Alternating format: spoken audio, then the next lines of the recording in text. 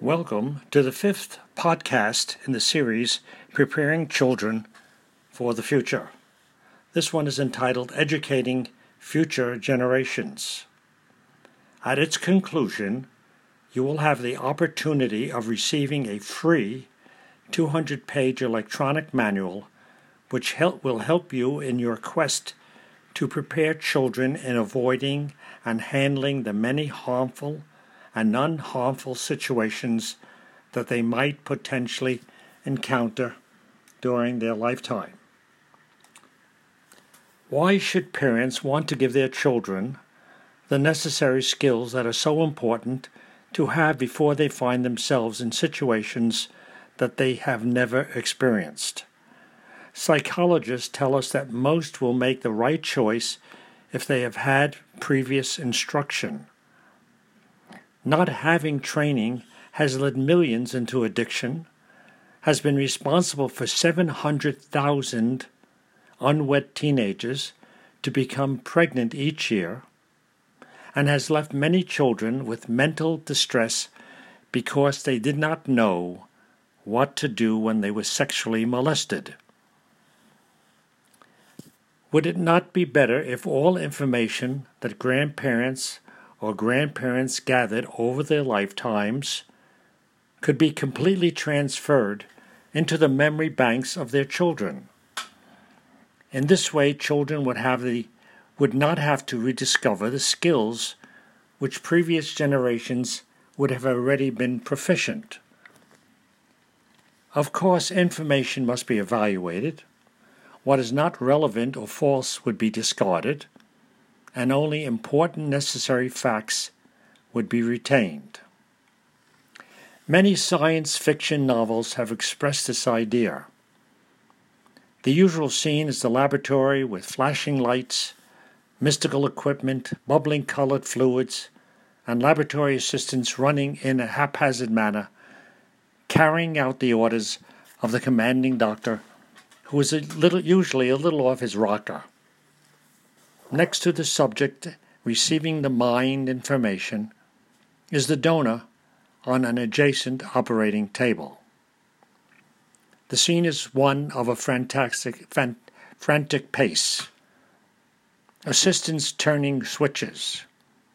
Meanwhile, outside lightning is blinding, thunder is deafening, and pouring rain is pounding on the windows. Everyone is very tense. Will the transference take place without any problems? Will the donor be left with no memory? Lots of questions and no answers. Unfortunately, information transfers as described has not come into fruition. The next best option is for people to document by written word or oral communication what they think would be important information and make the knowledge available to future generations. My approach is not as dramatic or hectic as the scene just described. I decided to document some of the information that I have acquired over many years for children and others to read, hoping that facts presented are useful and will give future generations the necessary skills to know what to do in all types of situations that might arise. During my many years of medical practice, parents constantly asked about problems related to child rearing.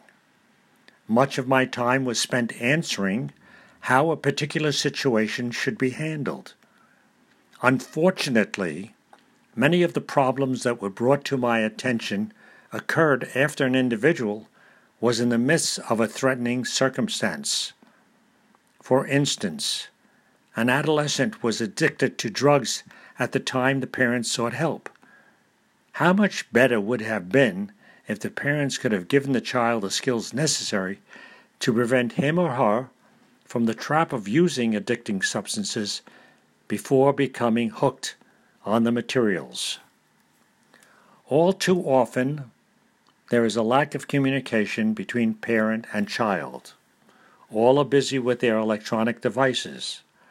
The parents searching their smartphone, The child engrossed in an electronic game.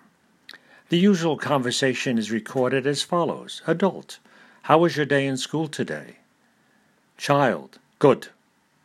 And that's the play ends with neither having an in-depth conversation. Discussion with your children is very important and should begin even before the child is verbal.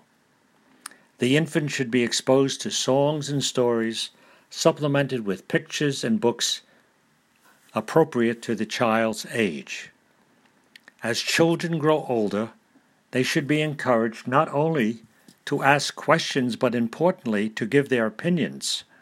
For example, after hearing the story of the three little pigs several times, the child at the appropriate age should not only be able to retell the story, but should be able to analyze why the brick house was stronger than the straw abode.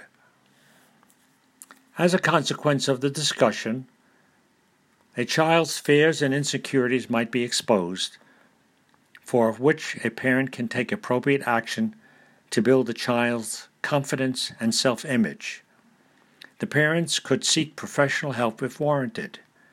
Having in-depth conversation with your children are major steps in preparing your children for the future.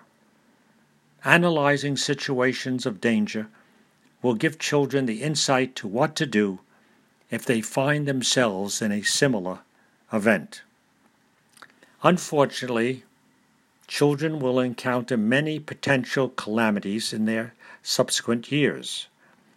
They must be made aware of potentially dangerous situations and be instructed in how to handle and, if necessary, circumvent these events. In this way, they will be equipped with the knowledge of life skills so that they will be able to handle most situations and achieve a more rewarding and productive life. The topics presented in the book, Preparing Children for the Future, are very important to all ages and will give much insight to both child and adult. A sentence, paragraph, or chapter may be read by parents and children. Importantly, everyone in the group voices their opinions. The children are encouraged to do most of the talking, with the parents only interjecting thoughts when necessary to arrive at optimal conclusions of how to handle situations if they should arise in the future. If giving important life-saving information to our children saves anyone from addiction, physical and sexual abuse, discrimination, bullying, and obesity, and decreases the number of teenage pregnancies and divorces, then the art of parenting will have taken an important step forward and will place our children on the path of achieving a successful and rewarding life. A free electronic copy of the book, Preparing Children for the Future, can be obtained by making a request on the email address askdrmel@yahoo.com. Capital A, small letters S and K. Capital D, small letter R. Capital M, small letter E and L @yahoo.com. A hard copy of the book is available on Amazon.com.